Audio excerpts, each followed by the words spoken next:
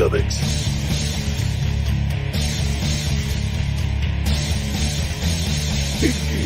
Comics.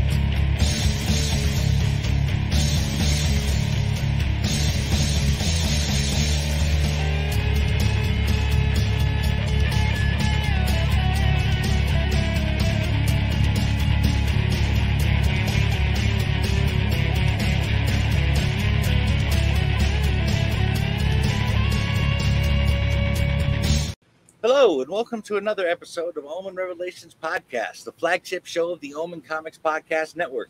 I'm your host, Mike Nunneley, and with me, as always, is my best friend and co-host, Steve Sellers. Both of us are huge Star Trek fans, and it has been a long time since we did a Star Trek episode, and that just had to be rectified. In this episode, we're going to do a kind of character study on Jean-Luc Picard, at least as far as the Borg are concerned. To do that, we're going to talk about 1990s Star Trek Next Generation episodes, The Best of Both Worlds, Part 1 and 2, from Season 3 and 4, and 1996's Star Trek First Contact. In addition, we will explore the effects that the Borg has had on Picard. That is actually a lot to unpack. But before we get started, was there anything you wanted to say, Steve? Sure. I still remember when Best of Both Worlds Part 1 aired, and it's an episode that still sticks with me. Especially the ending, which is bone-chilling, but I'm sure we'll get into that soon enough. The Borg debuted as the next huge threat of the Star Trek universe in a big way, quickly becoming as important as the Klingons and the Romulans in just a handful of episodes. So huge, in fact, that the Borg left scars on several Trek crews, entire crews, including the Enterprise D, Deep Space Nine, and Voyager. I can't think of a single other Trek villain that managed to pull that one off, and that is truly impressive. But I think you wanted to talk about how Next Generation established that threat, Mike? I do, Steve. I feel like we have to set the stage a bit before we get into the Best of Both Worlds. I really want to paint a picture of how terrifying the Borg really were to not just Picard, but to the Enterprise and the Federation too. To do that, we need to talk about a couple other episodes that lead into the Best of Both Worlds. Those episodes are Regeneration from Star Trek Enterprise Season 2, Episode 23, The Neutral Zone from Season 1, Episode 25, and Q-Who from Season 2, Episode 16 of Star Trek The Next Generation, aka TNG, as they work for a Borg and a First Contact trilogy. There is a bit of retroactive continuity in Enterprise Regeneration episode that I'm going to try to fit together as well. But there was something you wanted to get across as well here, wasn't there, Steve? There was. I think a large part of the reason why the Borg are so frightening at their best is that they are cold, calculating, and inhuman.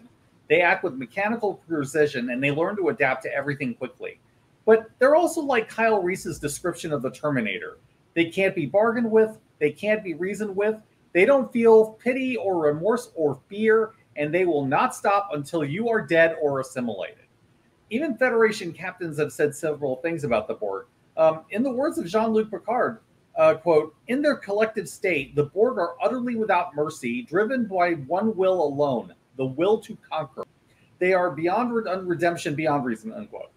They are completely convinced that the galaxy will be better off as part of the collective, and they consider all individual thought to be irrelevant.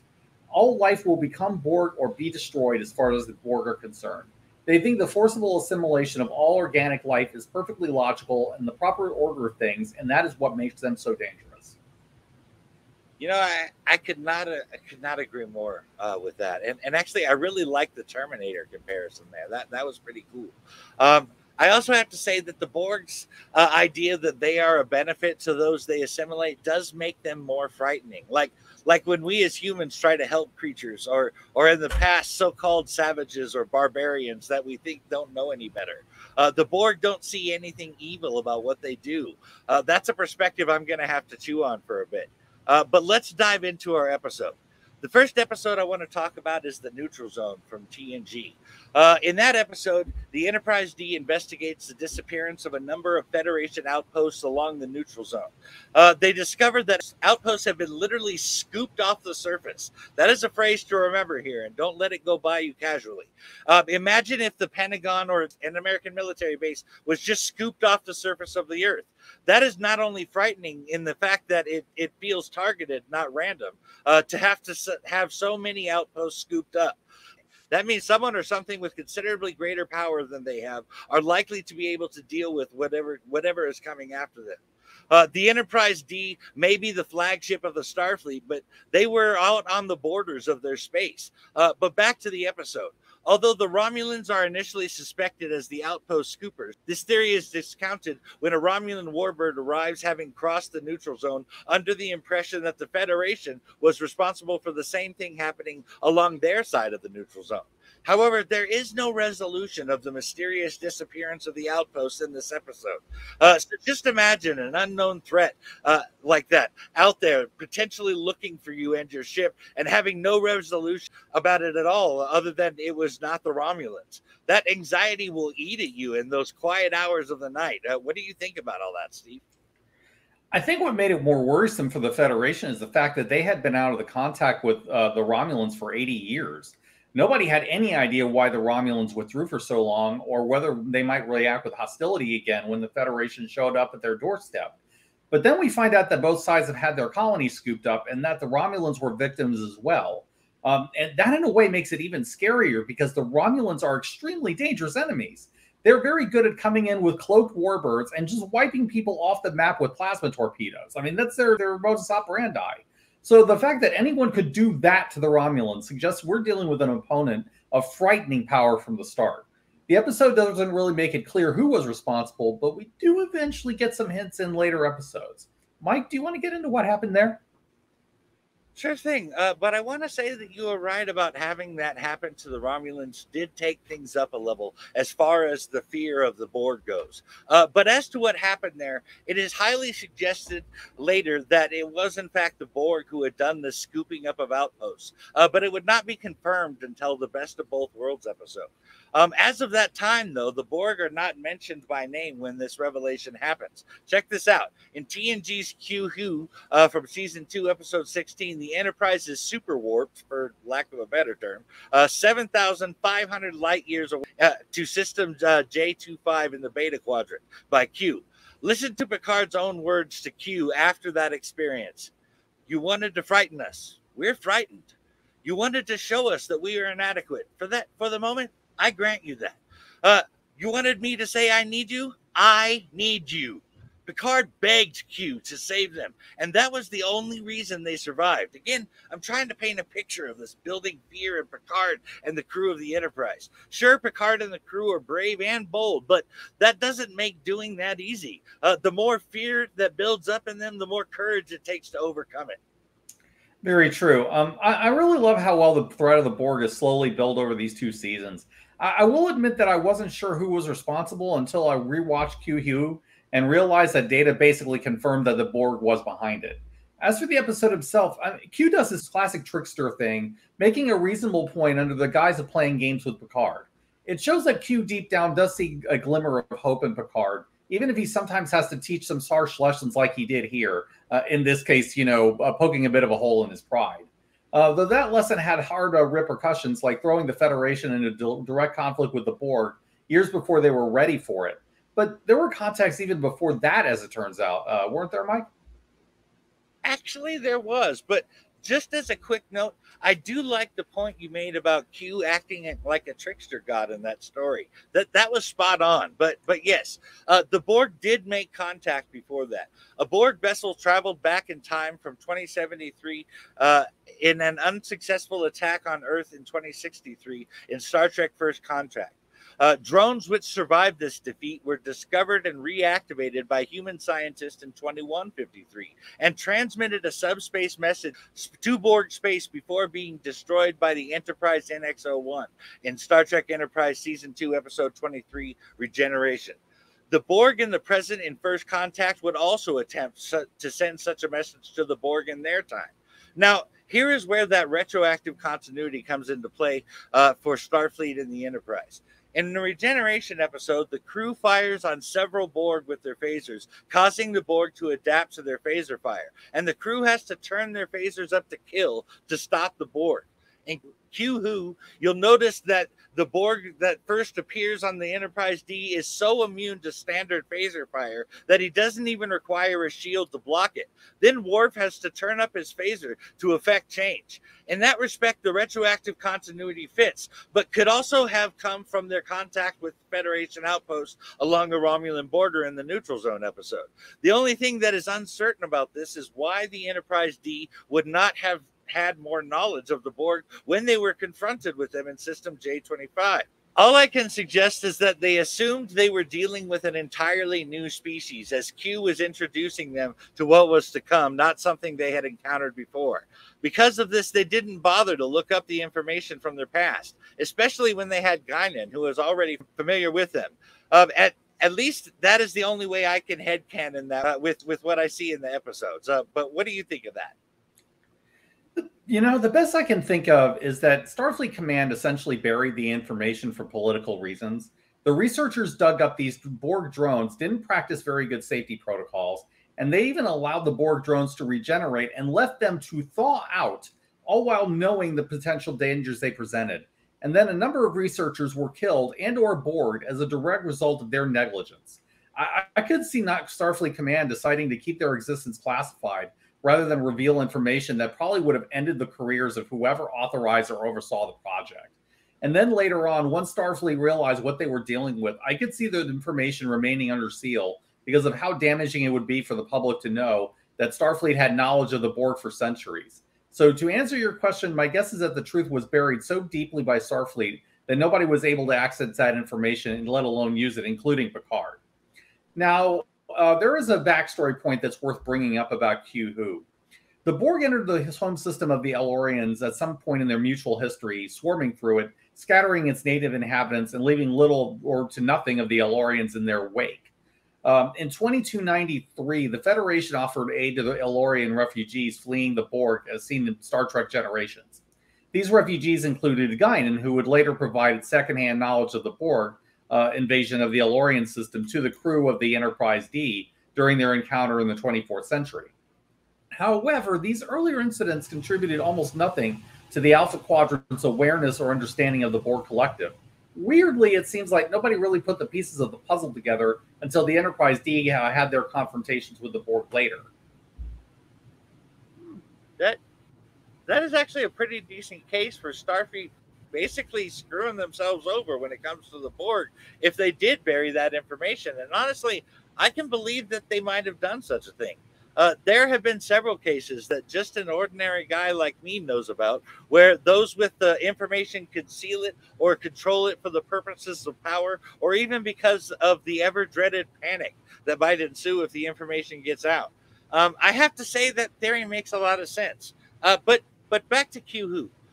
While in the J25 system, the Enterprise D crew discovers a nearby planet on which all the cities and machine elements have been scooped off the surface.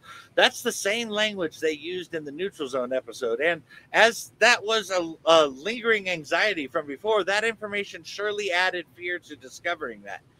That enemy that was most likely too powerful for them to beat in a confrontation was practically at their doorstep.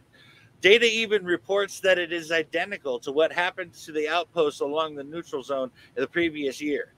And at that moment, a Borg cube arrives, which silently says whoever these people are, they are the ones scooping the cities and machine elements off the planets. For further evidence of this suggestion, I would point you to Star Trek Voyager Child's Play episode from Season 6, Episode 19, where we see the same scooping of the machine or city elements off the surface, or at least evidence of it, in Icheb's home planet. And they say that it was the Borg in that episode. This means that the Borg were aware of Starfleet, humans, and the Romulan Empire at least a year before Q-Who, when they first encountered the Enterprise D. I'll admit that when we first started talking about this, that I wasn't 100% certain it was the Borg. What I think finally cemented it was what Data had said here. The fact that a known Borg scooping had identical signs of the incidents in the Neutral Zone makes it clear that the writers had intended it to be the Borg all along. Now, I don't know if the Borg was already a plan since season 1, or if they had a general idea that they wanted to build to, and the concept of the Borg came later. But either way, I think it was a really effective way to establish how powerful and dangerous that the Borg truly were. And after both Q-Who and Best of Both Worlds, there is no question that the Borg are now the big bad of the Trek universe. And we'll get into all of that pretty shortly. But first, I think you had something to add? Actually, it's it's more of a random side question before we get into the Best of Both Worlds Part 1 and 2. Something interesting happens in Q Who. When Q transports himself and Picard back to 10 forward, and Guinan and Q take up the threatening postures against each other, and Guinan holds up her hands as if she's about to cast a spell or shoot something from her hands. And as her and Q had meetings before, and he did not mock her for it, as he is wont to do, then I have to assume she does have some kind of power that she almost revealed that one time. But we never see her do that again. Do you have any theories on that one, Steve? None aside from some early installment weirdness. I don't think that the writers had quite figured out who and what Guinan was yet by that point. I'm sure that they had worked out some things out about the Elorians. For instance, we know that they have the ability to sense things that humans can't. But it may have been that they had originally thought that Guinan had other powers beyond her immortality and her sensory ability, and then they just dropped it for some reason. I did find Q's reaction to her very interesting, and the fact that Guinan is able to threaten Q opens up a lot of questions. I just can't begin to guess what those answers might be, given how little we truly know about the Elorians. Anyway, with that out of the way, why don't we dive into Best of Both Worlds? That sounds like a good idea, and I think you're probably right about them having dropped some ideas they were playing with for Guinan. They did similar things with Data even. But yes, let's dive into it.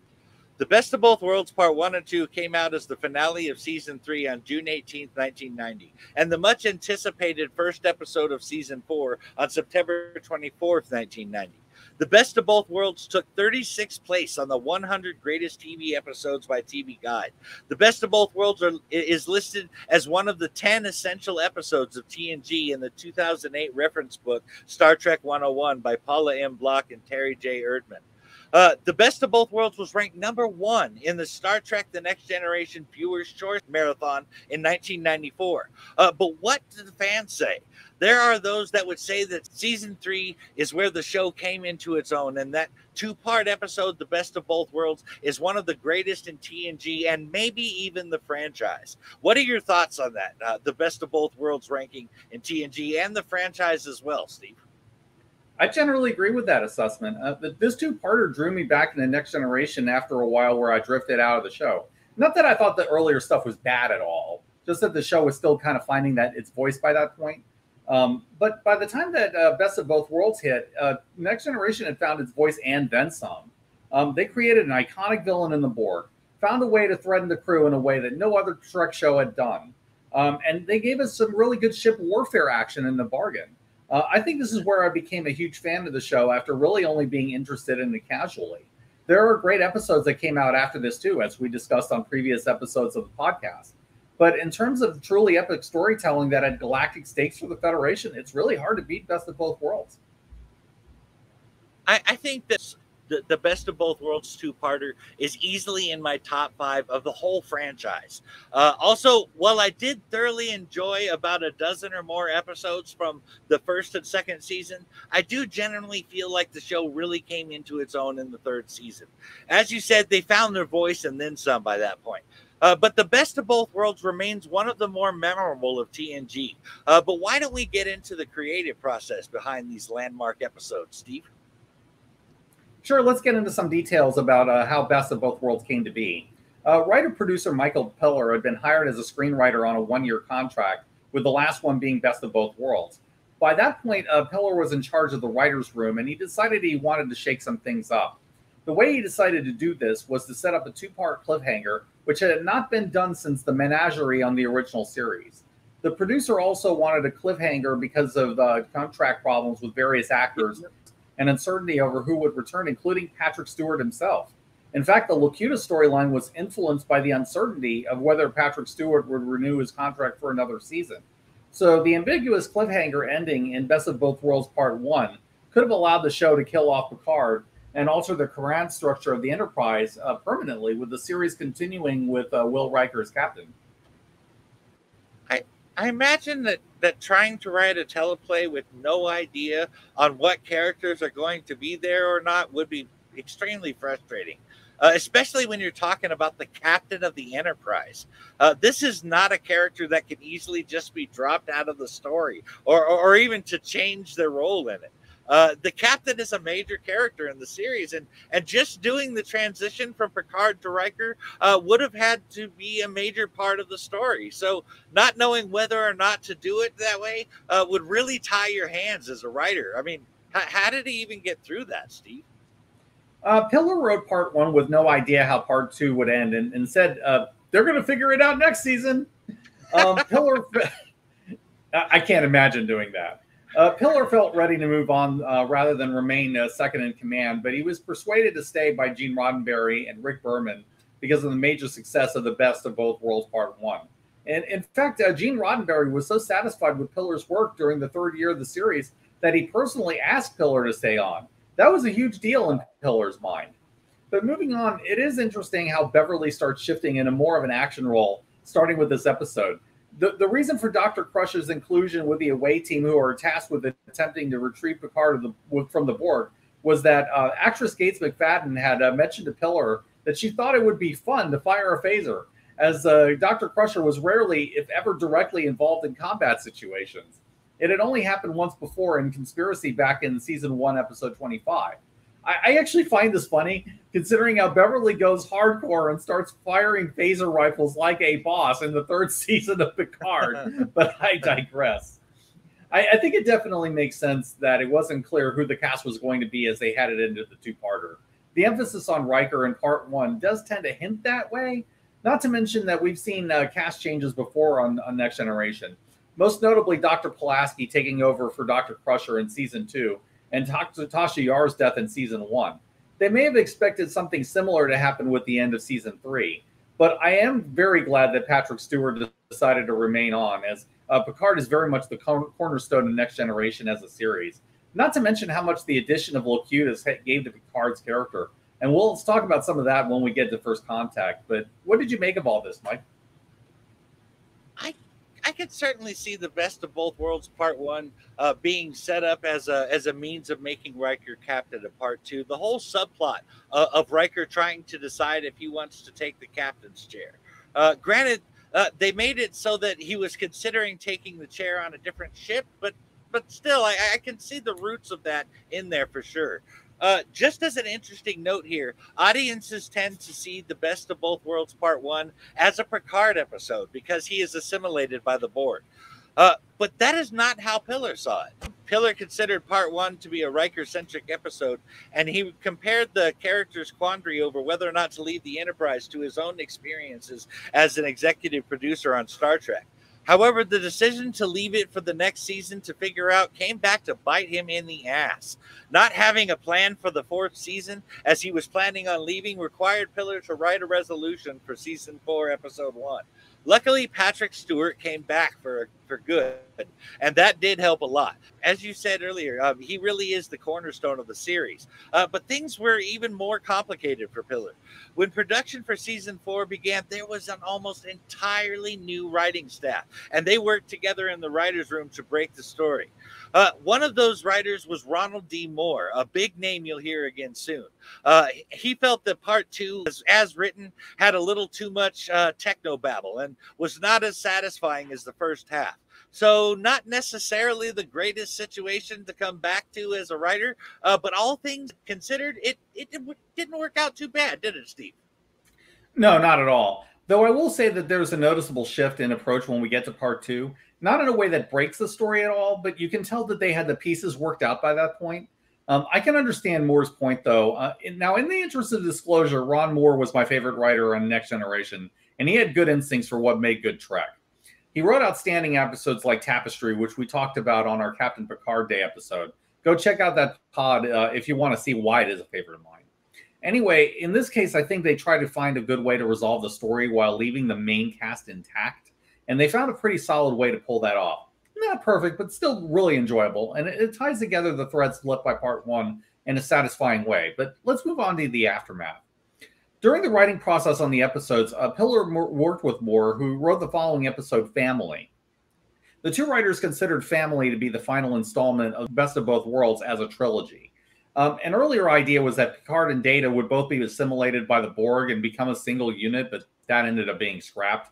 The Battle of Wolf 359 also ended up not being used in Best of Both Worlds, though we would later see the battle in Deep Space Nine and Voyager as flashback scenes, most notably like in Bonvoy, where we see Sisko's past.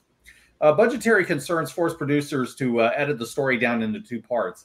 However, many of the ideas, in particular Data being assimilated by the Borg, would be reused in Star Trek First Contact.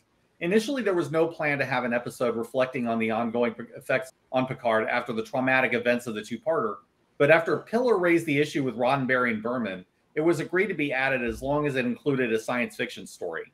Instead, Moore and Piller agreed to have the 3 family stories contained in the episode, which would resonate with each other. And honestly, I tend to agree that Picard needed to have... Oh, go ahead. I had one thing that just occurred to me that I hadn't thought of before. They talked about potentially joining Picard and Data into one unit. I wonder if we would not have had a Tuvix debate over that. Probably. It's a goofy idea, I have to say, but that's the writing process. But honestly, I tend to agree with the idea that Picard needed to have an episode that offered some sort of personal resolution after what he suffered.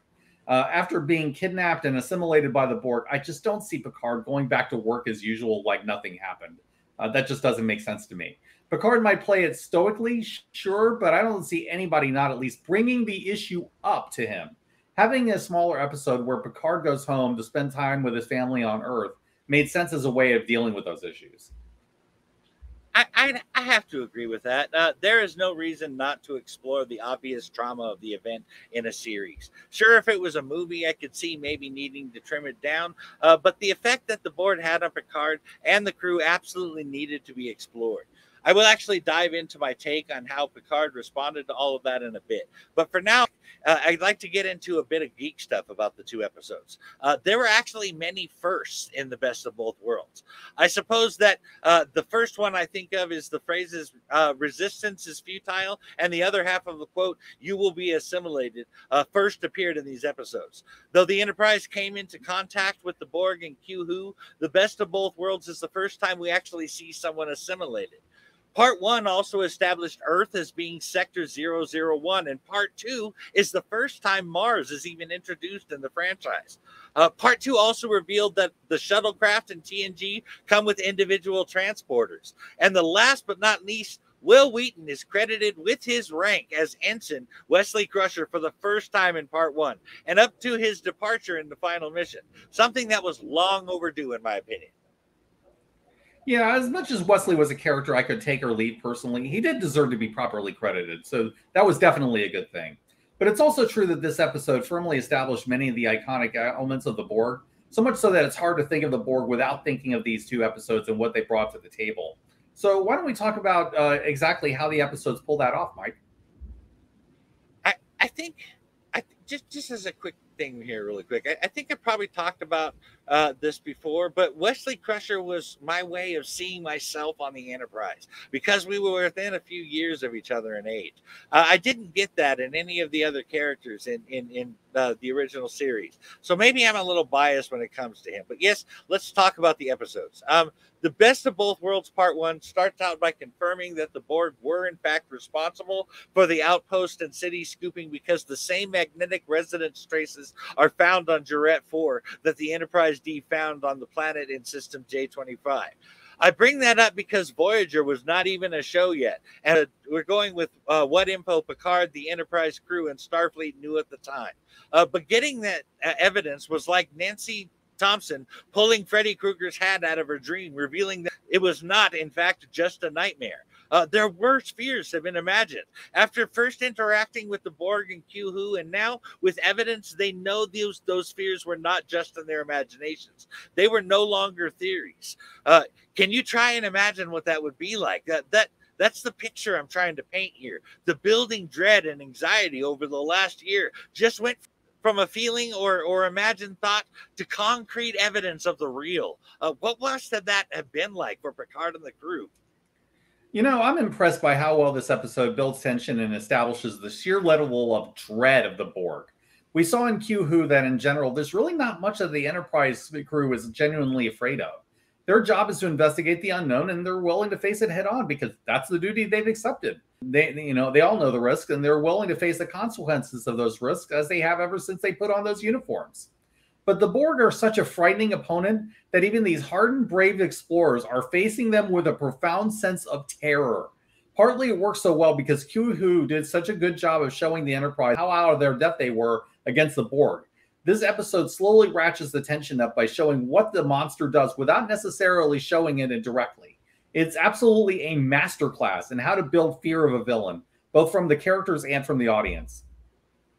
Awesome. I totally agree with that. As a guy who has watched 1 or 2 horror movies, I can attest to the quality of the slow burn when it comes to a villain or an enemy. The audience is then given time to imagine, just as the characters are. And just as a writer who tends to lean into horror, leaving things to my imagination can lead to some dark and twisted shit.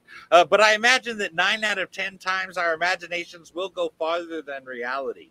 So, I mean, having all of that sink into him all at once was pretty burly. And speaking of the slow burn building dread of the Borg, Starfleet Admiral Hansen confirmed in Best of Both Worlds Part 1 that they knew that the Borg were coming for the last year, aka since the Q Who episode. Imagine having that knowledge for a year. We have met an enemy that could very well mean the end of the Federation. But what Admiral Hansen left out is that the Federation has known about the Borg since 2153. But there is some retroactive continuity to consider here. The Borg and Starfleet have known about each other since the Enterprise regeneration episode. The Borg are from the Delta Quadrant, so their presence in the Beta Quadrant at System J25 suggests a response to the events in the regeneration episode. Perhaps it took them until 2366 to reach the Alpha Quadrant, being that they were assimilating worthy species along the way. So I have to ask, what do you think of that, Steve? It's not impossible. Probably Hansen would have had the clearance to access that information, though I don't think anyone else would have been made creatively to it. If we go with the theory that Starfleet kept the regeneration information classified, it could be that this is the point where they started connecting the dots together between the Borg from Q Who and the 2153 incident. It would explain why Shelby was as far along as she was in her research, though I doubt even she knew where all the data came from.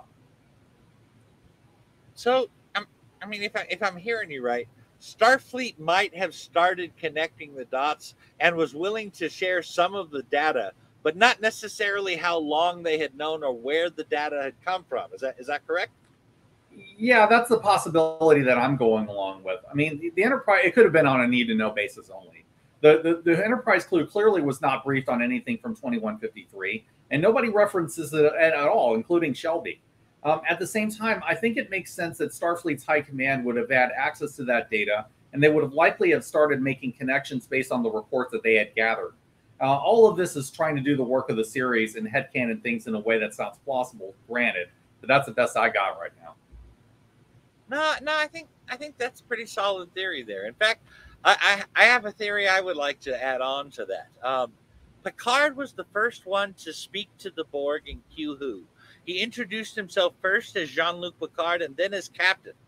This might be the seed that led to the Borg choosing Picard as their locutus or voice. You notice that the Borg hailed Picard by name. The Borg did not say Enterprise or use any other name. I'm imagining meeting a new species in space and how easy it would be to meet someone in authority among that race and want to use them as the voice to represent them.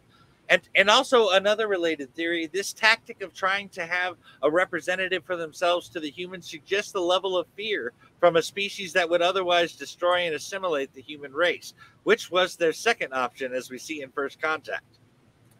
Very possibly that was a factor. The Borg start being very impersonal, but realize that it's useful to designate a single being as their representative. So first that's Locutus, and later on it's the Borg Queen ends up taking that role on herself. But I imagine that there were other reasons.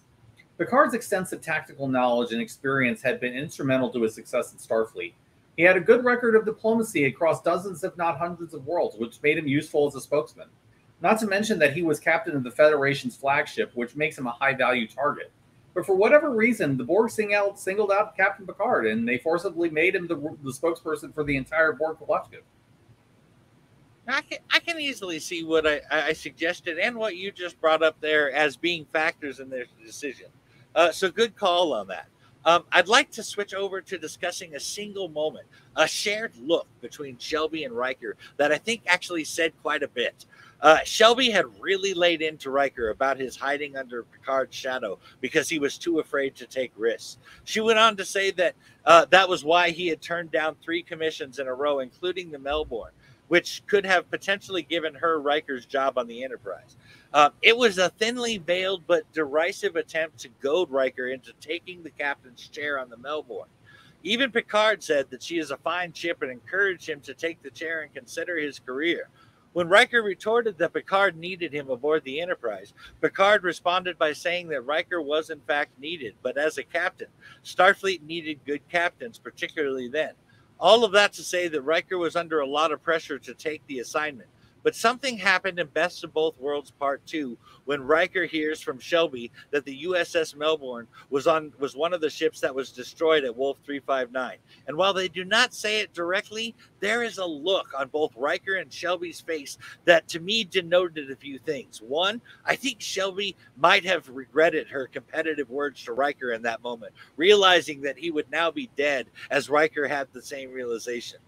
Two, I wonder if Riker thought that maybe if he had been on the Melbourne, perhaps they could have survived with Picard's words about Starfleet needing good captains ringing in his ear. Do you have any thoughts on that one, Steve? I will first say that I think Riker stayed on the Enterprise for as long as he did for a couple of reasons. I think the big unspoken reason was that Deanna was on the ship with him, even if neither of them was really able to address their feelings at that time. But I think it's also possible that Riker was holding out to be captain of the Enterprise once Picard was ready to move on. Nobody would have been more qualified to succeed Picard as captain than Riker, who knew the ship inside and out and was very well respected by the crew. In the end, Riker's decision was proven correct during his time as acting captain. Riker ended up being more than capable of commanding the Enterprise as captain, even when he was up against Picard himself. So I think Riker, being more patient than he was as a younger officer, was playing the long game by keeping himself in a position where he could reach that brass ring. Sure, he could have taken any ship in the fleet that he wanted, probably, but none of them was the Enterprise, the flagship of the Federation fleet. That is a very interesting perspective that I had not considered before in regards to why Riker wouldn't take the chair, no matter how fine a ship it was. Also, Imzadi being on the ship was most definitely a factor, without a doubt. But while people kept asking Riker to consider his career, in the light you just shined on it, that was in fact what he was doing. Really, it was a smart play. Yeah, I mean, Will is a fairly smart guy, even if he doesn't always get credit for that. But to get to your question, I think the realization that the Melbourne was destroyed definitely hit both Riker and Shelby. I do wonder if Will thought that he could have made a difference for them. And it may have been that he could have done something to keep them in one piece, but it's weighed against the fact that he might have been able to do more to help just by commanding the Enterprise. Will was in the right place at the right time to save Picard and Earth, and that may have been the key factor that saved the Federation from the Borg. As for Shelby, she definitely seemed to regret what she said, and I think this is probably what leads her becoming more like Riker in her later career. After this, Shelby ends up taking a first officer position aboard the Excalibur in the New Frontier novels, where she ends up becoming more of a by-the-book kind of officer. And by the way, those books are awesome. You should read them. I can't help but wonder if it was due to her own guilt, though, thinking that she might have come close to dooming the Federation by thinking only of her own ambition. It could also be that the reality of war against the Borg really changed Shelby as well, and that's what leads her to understanding why Riker played it much more cautiously, even leading her to adopt some of his methods. She'd spent so much of her career working with theory that she didn't know what war against a powerful enemy was truly like in practice until it hit her in the face. Riker did understand that, having been out in the trenches for years as an experienced officer out in the field. Shelby finally came to understand that by working with Riker, and she ended up maturing in the same way that Riker did because of that experience. Wow. You kind of opened my eyes there a little bit. I did not know about the New Frontier novels. I like that character arc for Shelby, and it makes me actually like her more because she's able to see and admit her mistakes as well as grow beyond them and learning how to watch her tongue. She applied it to her career as well. But now I have to start pointing some fingers when it comes to the Borg and who might have had some responsibility over how powerful they became. Guinan told Picard at the end of Q Who that Q set a series of events into motion, bringing the Enterprise into contact with the Borg much sooner than it should have come.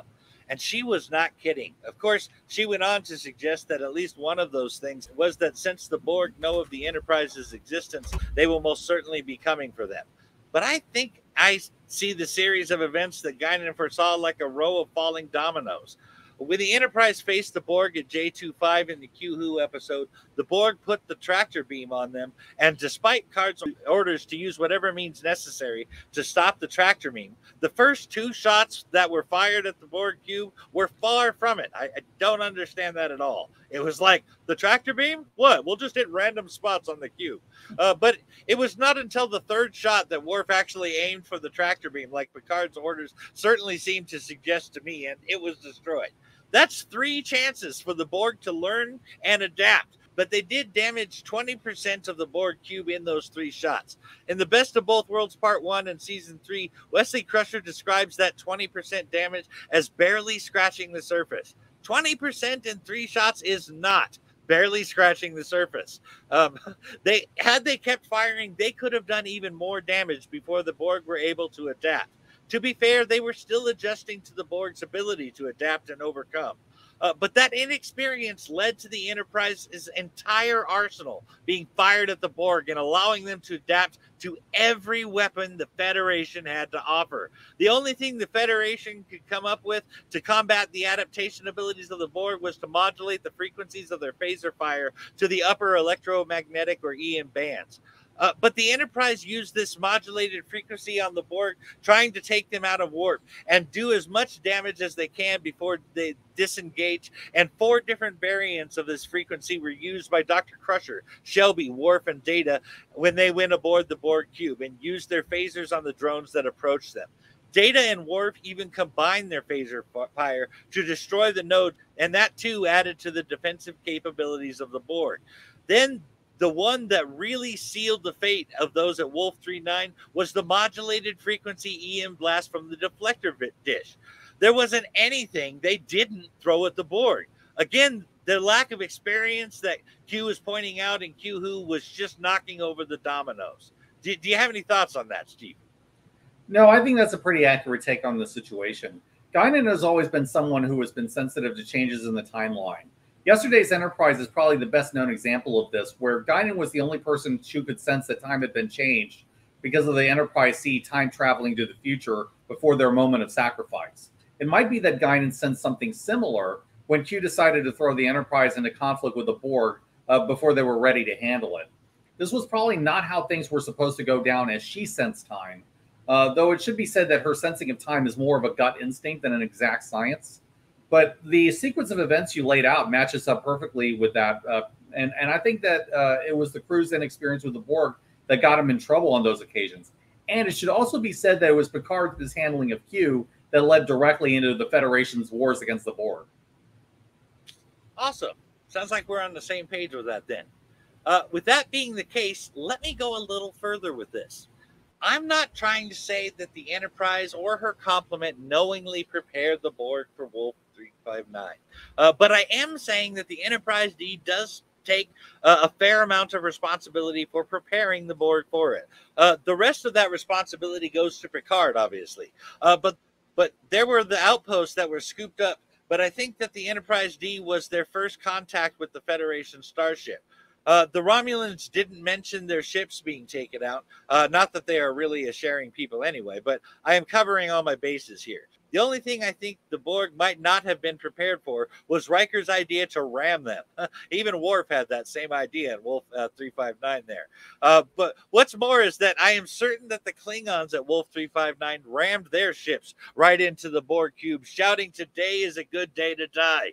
But speaking of Klingon ships at the Battle of Wolf 359, I would like to point out that we see Klingon Borg in First Contact, and more of them in Star Trek Voyager. In fact, when the Borg Civil War began, one of the leaders of the rebellion was a Klingon Borg named Korak, just adding more defensive and offensive capabilities to the Borg. And as if all of that was not bad enough, the defeat in System J25 led directly to Picard being assimilated, and that led to the Borg gaining vast knowledge about the Federation. That knowledge, of course, led to the Borg's decision to go back in time to assimilate Earth before they could ever become a threat, aka before we even made first contact.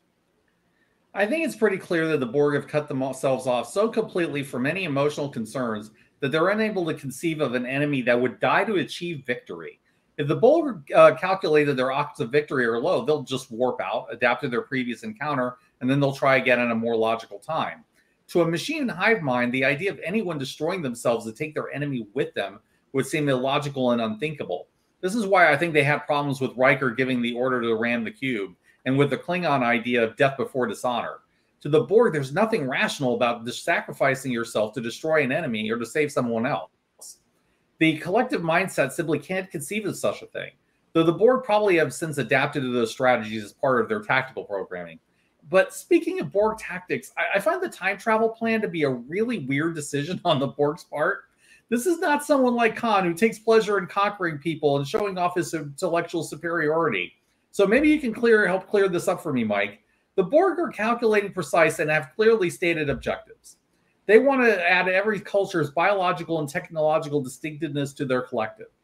While time travel does allow for the removal of the Federation as an entity that could oppose them, it comes at the cost of technological distinctiveness. If you take out humanity at the dawn of warp drive, they become less valuable to the Borg because then you don't have all the 24th century technology that the Borg would consider useful to the collective.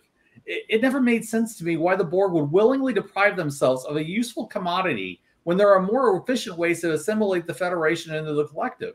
Do you have any ideas as to why the Borg went forward with that plan? I have a few ideas about this.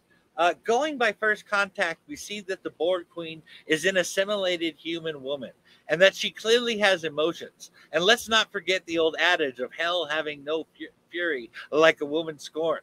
I think that the human emotion was introduced to the collective via the Borg Queen.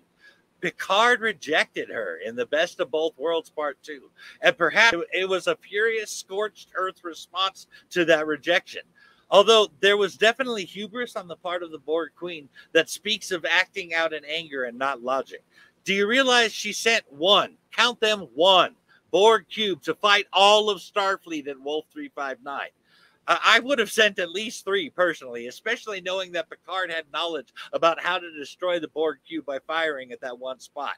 That hubris led to her defeat and, I think, only enraged her further. That is at least one of the reasons why I think she went back in time to first contact. And just as a final thought on it, perhaps going back in time would have allowed the right people on Earth to be assimilated.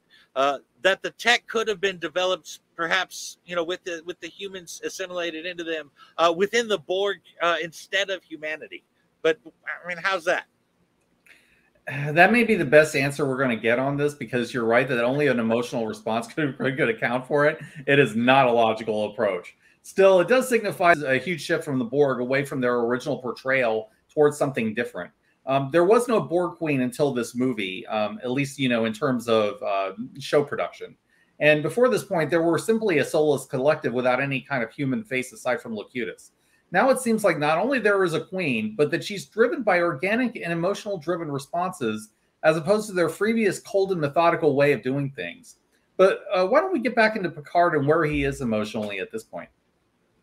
That sounds like a great idea. I must repeat, though, that First Contact did retroactively say that the Borg Queen was there when Picard was assimilated.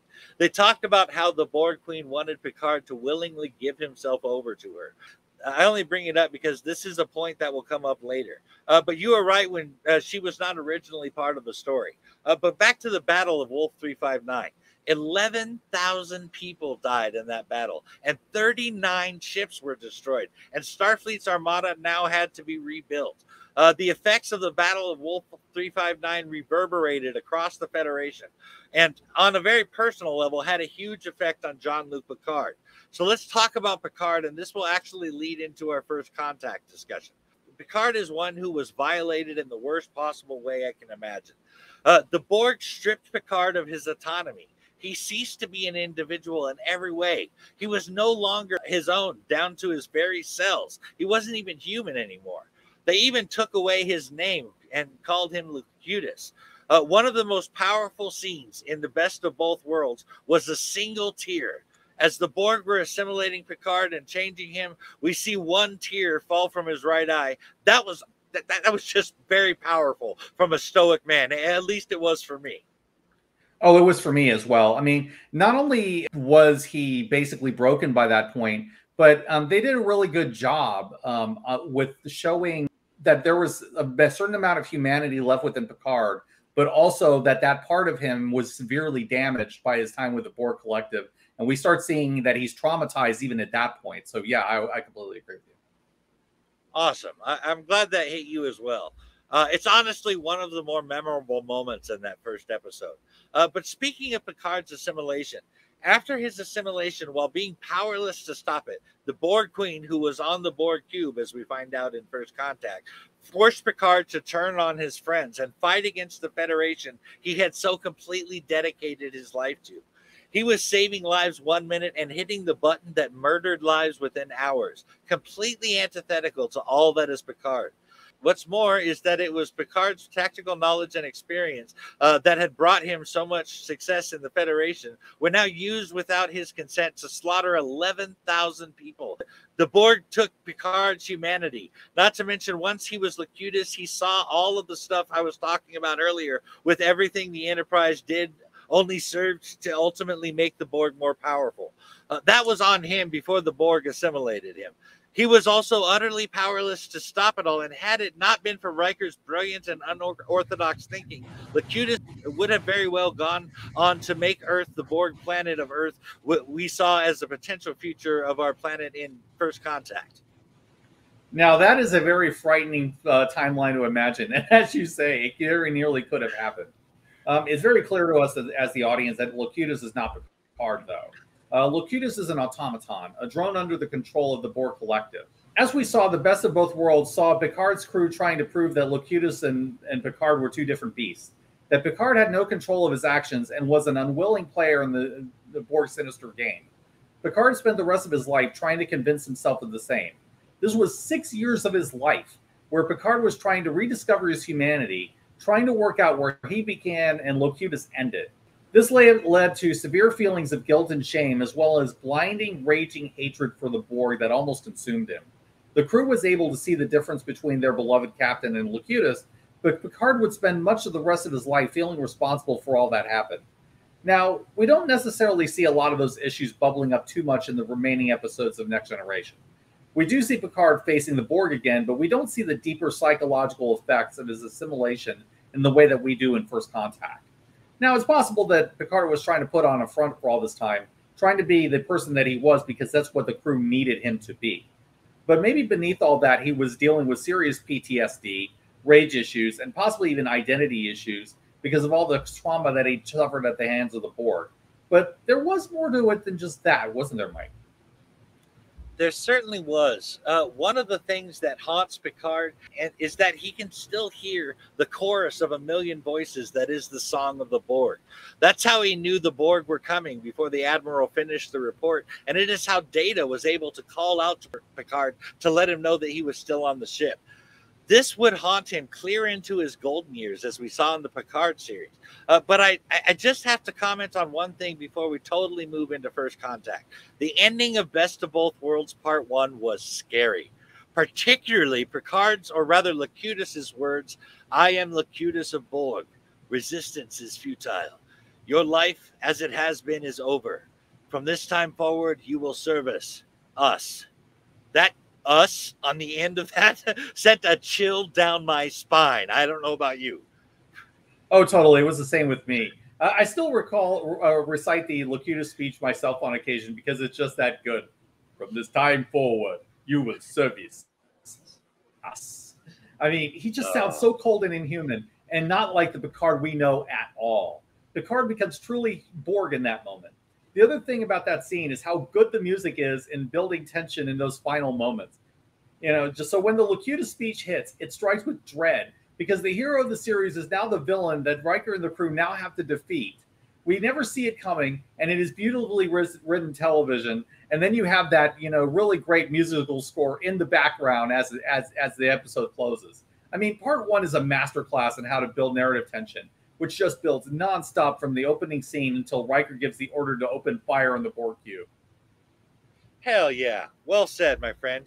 A writer could learn a lot from the best of both worlds without a doubt. But now I'd like to get into the 1996 film Star Trek First Contact, if we could. 1994's Star Trek Generations was a great way to cap off the original series movies and begin the TNG movies. But after that, people were clamoring for a full-on Star Trek The Next Generation film. So Paramount Pictures brought on two longtime creators to get the job done. The first was Brandon Braga, who was a staff writer, story editor, and co-producer on Star Trek The Next Generation. The next pick was Ronald D. Moore, who was a screenwriter, script editor, a formative creator of the Klingons in The Next Generation, and the co-writer with Michael Pilar in 1990's The Best of Both Worlds Part 1 and 2. Both are obviously very solid choices, and Braga and Moore were the co-creators of the 1994 film Star Trek Generations. So they were really the logical choice. But when it came to directors on the film, Paramount went with two other choices before turning to Jonathan Frakes when they turned down the job. But Jonathan Frakes was the next choice to direct because they wanted the task to fall to someone who truly understood Star Trek. As for the writing process, Moore and Braga knew from the beginning that they wanted the Borg to be in First Contact. Producer Rick Berman wanted the story to involve time travel, and those two ideas were combined, hence the reason Rick Berman has a writing credit in the movie.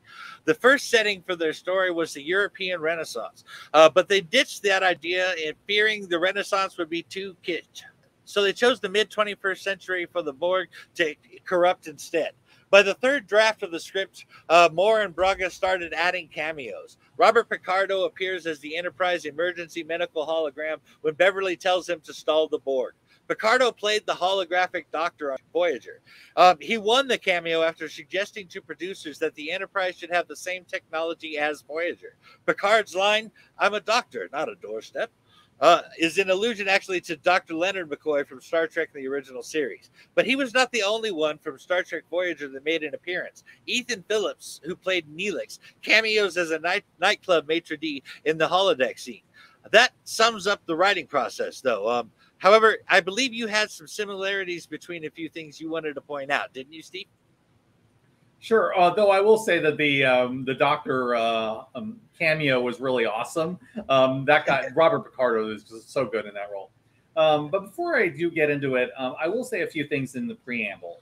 I generally like First Contact, and I think it is the best of the Next Generation films, at least of those I've seen. I have not seen Nemesis. Still, it's not a perfect film, and there are some moments here and there that did raise my eyebrows a bit. Still, we'll discuss some of those points when we dive into our full discussion of the film. Now, this movie definitely took some cues from Wrath of Khan. And while later films would overdo the Wrath of Khan references, at this time it made perfect sense to structure a Next Generation film that way.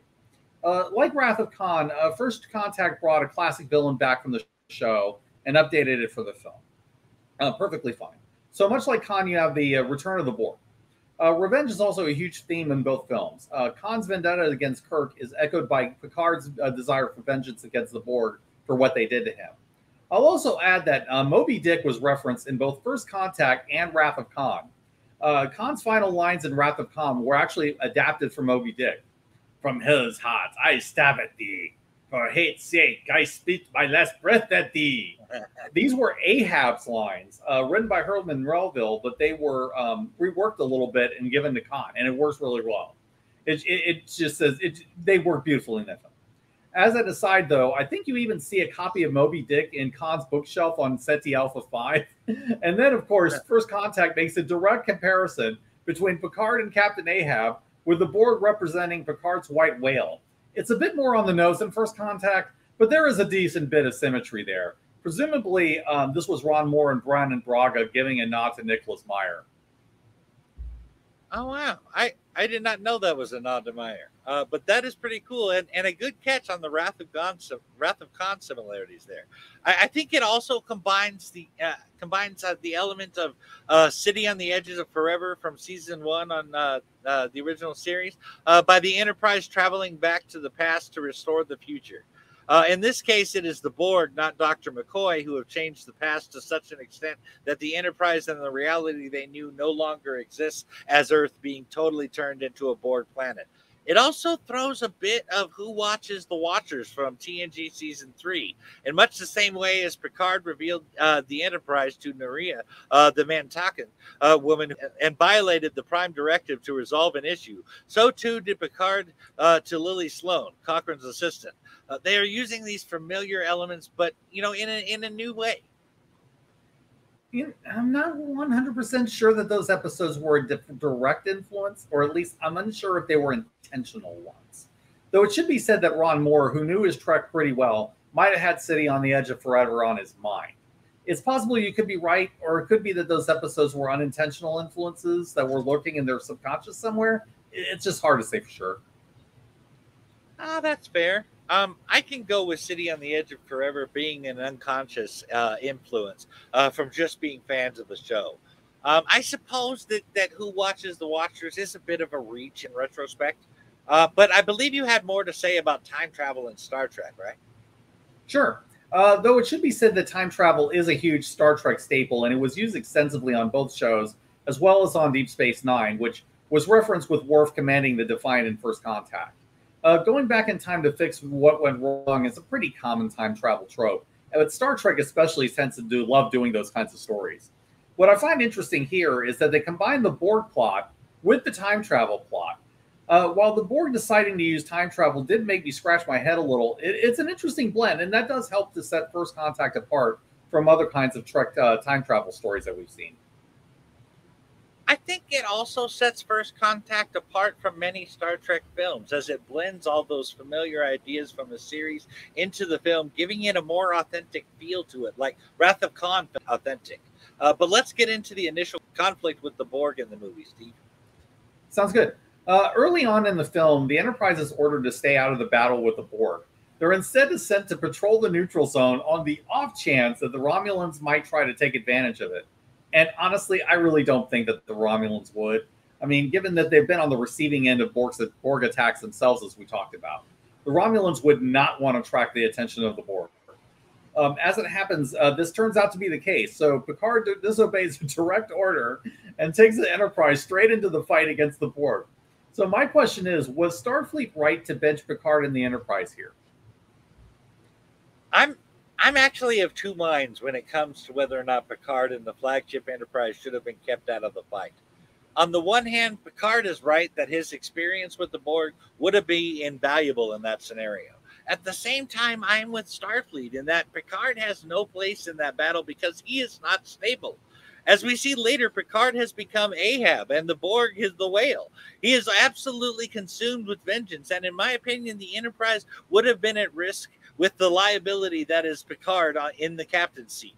I honestly think that the opening sequence of Picard's nightmare shows Picard's state of mind. His trauma is very much at the forefront of his mind and emotions. Don't get me wrong, he has many great reasons for being in this state, but it's blinding him from seeing that he is not fit for his duty.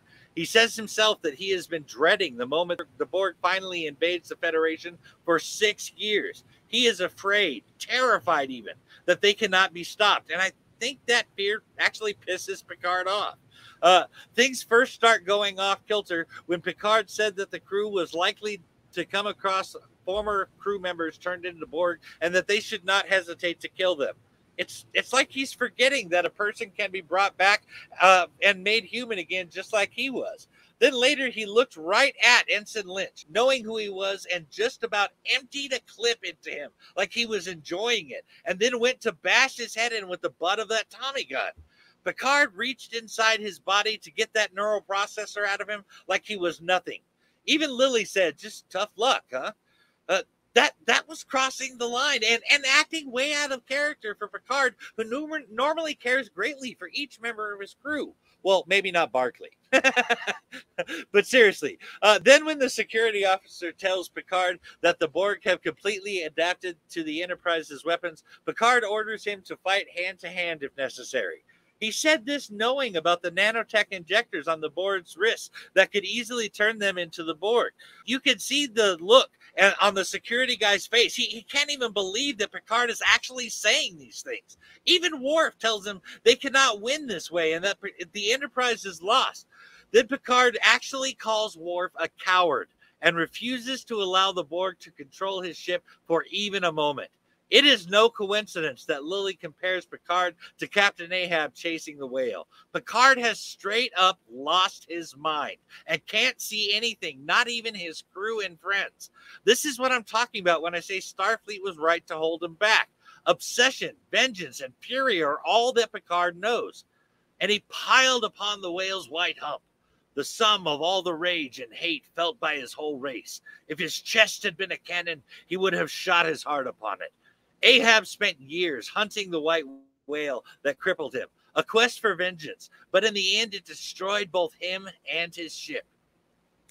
I totally get what you're saying about Picard losing his way because of how much he lost at the hands of the Borg. I mean, at the minimum, he's dealing with a serious case of PTSD, and we've never seen him go as far as he does in this movie. I mean, he was out of character, as you said. At the same time, I feel like Starfleet here lost sight of a couple of things by benching the Enterprise. The main thing here is that Enterprise is more than just Jean-Luc Picard. I mean, they also have Will Riker, who is the hero of the first Borg invasion and who was the acting captain during that crisis. Riker has shown repeatedly that he's willing to question Picard's orders when he thinks that the captain is wrong, and he's more than capable of taking over the captain's share if necessary. They also have Deanna, who is ship's counselor, has the job of making sure that the crew is emotionally stable, and that also includes Picard. The Enterprise crew is loyal to Picard, absolutely, but they can act on their own initiative, and they will hold Picard accountable on the rare occasions he's gone off the rails. And if it became necessary, I mean, you know, as we've seen, Riker can assume command of the Enterprise himself, and the ship would run just fine. This crew was more than capable of handling the Borg, with or without Picard in direct command. That whole subplot of the Enterprise being sent off to the neutral zone seemed a little bit forced, if I'm honest. I mean, they were trying to set up the big heroic rescue, which is fine, but the execution didn't quite ring true to me. To be fair, though, when the big space battle hits, it is awesome. I really hate doing this, but I think we might have to agree to disagree here on this one. In my opinion, you mentioned Riker and Deanna stepping in. Riker didn't step in, as we saw. And Deanna didn't make sure that Picard was stable. The crew was, in fact, almost assimilated, and the commanding officers were separated. I guess I just don't think that the crew could have handled it. But I will agree, no pun intended, that Riker could have taken the command of the Enterprise in Picard's stead and gone into battle. Picard could have even still been an advisor, and then they would have won. But what do you think of that, Steve? Agree to disagree on this one, or can we reach an accord? We can, but I'm going to have to go to agree to disagree to a certain extent. It seems like the writing didn't serve the crew as much as it should have when it comes to Picard. I mean, they're loyal, but they're not blindly so.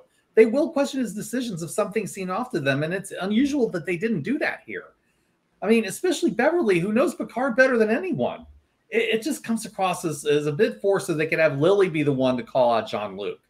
It's a great moment, sure. I mean, no question. But the execution could have been better in the setup of that. For the rest, I think we're in general agreement. So I think we're good to move on. But speaking of the Lily confrontation scene, I think you had a point you wanted to make about it. Yeah, you know, I can live with that. In fact, I can agree that in all other cases, but First Contact, the crew does seem to do the things that you're suggesting there. So I mean, it was just kind of weird in that movie. But I mean, as far as what we disagree on there, I mean, we're going to see things differently from time to time, and that's okay. But yes, I do have something to say about both Lily and Picard in that scene you were talking about. I love that Lily was able to reach Picard with classic literature like Moby Dick. That is so very Picard, and I must admit to feeling a sigh of relief when Picard's eyes were suddenly clear and he remembers who he is. He remembers his crew risking everything to save him, and Picard's plans to redeem himself by risking everything to save Data. even having seen First Contact like 20 times, I still love that moment when he comes back from the brink. It is powerful on the same level as that one tear that poured out of Picard's cheek was powerful when he was being assimilated. I remember watching this the first time and wondering if Picard was going to wake up and see the light, and I just love it when he finally does. Oh, same here. I thought it was great that Picard was actually able to quote Moby Dick, while Lily just had a Cliff Notes understanding of it. That just seemed right to me. I mean, Picard has always been really well read, and he would certainly have read his share of Melville, including the infamous whaling chapter of Moby Dick. And yes, I have read it. But to get back to the film, Picard needed that big moment of catharsis where he breaks through his mental blocks and sees the big picture. Even if his plan of blowing up the ship, was prevented by Data later, at the time it seemed like the right decision. That Picard is able to look past himself to see the bigger picture, even apologizing to Worf for all those very unkind remarks that you mentioned earlier, shows that he's able to face up to his mistakes. Absolutely. I want to say that this is a good case for greater maturity being revealed by the ability to self-examine and turn away from the wrong course. It was a dark path he was on, but like King David hearing about the man stealing his neighbor's one beloved sheep, a story of a like-minded madness brought Picard back to sanity. The truth of his actions were unveiled before his eyes. It works out to be an awesome character arc. But he was not the only character with a cool character arc. Zefram Cochrane has an interesting character arc in this story. You can tell by where they lived that no one there was rolling in the dough. Zefram and Lily built the Phoenix to get rich and get away from that dump. There is absolutely nothing wrong with that. It's totally understandable even. But he is hero worshipped by the crew of the Enterprise E, and it makes him uncomfortable. He thought they viewed him as some sort of saint, and he looked at his life and just didn't see it. Cochrane said, "You know what my vision is? Dollar signs, money. I didn't build this ship to usher in a new era for humanity. You think I want to go to the stars? I don't even like to fly. I take trains. I built this ship so that I could retire to some tropical island filled with naked women." That's Zefram Cochrane. That's his vision. This other guy you keep talking about, this historical figure, I've never met him. I can't imagine I ever will. But here's the thing. All of the people on the Enterprise E already knew about who he was and what he would do, and they didn't care about him being imperfect. In Riker's own words, "I don't think you're a saint, Doc, but you did have a vision, and now we're sitting in it." It was his accomplishments that they were celebrating. Good, bad, or indifferent, Cochrane accomplished something truly great. Riker really summed it up nicely by topping off Zefram's story arc and telling him that Zefram himself would one day say, "Don't try to be a great man, just be a man and let history make its own judgments." That was a good line. And Riker throwing Cochrane's own words in his face was great. But the weird thing about Cochrane in First Contact is that we saw Zefram Cochrane in an episode of the original series called Metamorphosis, and he acted nothing like this in that story.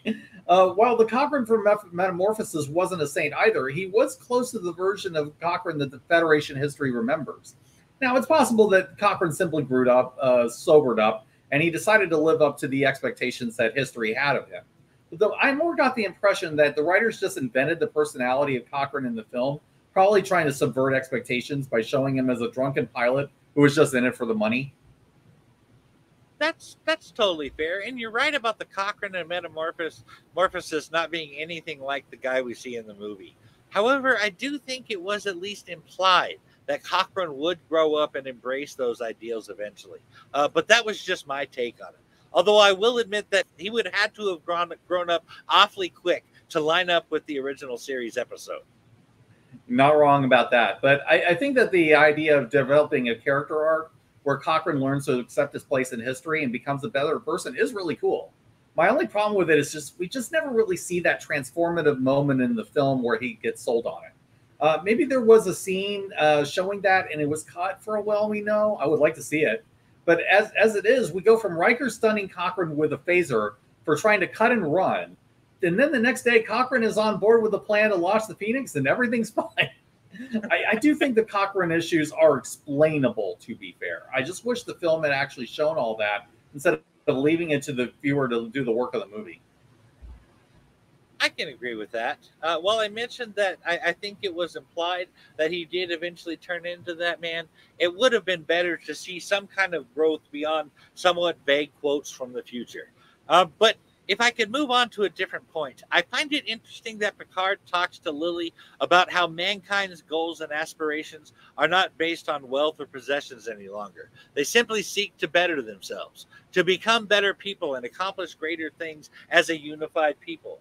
That same thing can be said about Data, except he is technically just trying to be more human. So that's more of a copying thing rather than the necessarily being a goal of himself there. But the base of that same idea connects to the Borg, who are also on a quest to better themselves by perfecting their species biologically and synthetically. But their goal is to make themselves superior to their former weaker selves, i.e., stronger and more powerful. The same base idea translates in three different ways. So, what do you think they're trying to say with that comparison there? If I were to guess, I would say that the film is saying that the desire to better oneself and improve can be a good thing, but there is a right way and a wrong way to go about that. The Enterprise crew wants to learn from their mistakes and grow together as people. The Borg, in contrast, wants to perfect themselves at the cost of others, and they don't care who or what they have to destroy in order to get there. Starfleet does it as individuals, where the crew of the Enterprise grow as they learn from each other, and that's ultimately the best way to improve and move forward. Awesome. I can totally get behind that. You know, I have really enjoyed diving into this with you, Steve. The Borg are a personal favorite Star Trek villain of mine, and Picard, as you know, is my favorite captain. Overall, though, I hope to have painted a picture of a good and righteous man who lost himself entirely to assimilation and became the antithesis of himself in every way. But I also want to show how redemption and growth was possible for him, even in spite of himself, because he was willing to listen. Picard has proved by his story that there is always a way back if we take it. That redemption aspect is a big reason why I like this story. It's also a reason that redemption is an overlapping theme in the Omenverse. But how about you, Steve? What are your closing thoughts on what we've been talking about here today? I don't think there's much question that the Borg occupy an elite status among Star Trek villains. I'd say once you get past the Klingons, Khan, and maybe Q, the Borg are the most iconic threat when it comes to the Star Trek universe.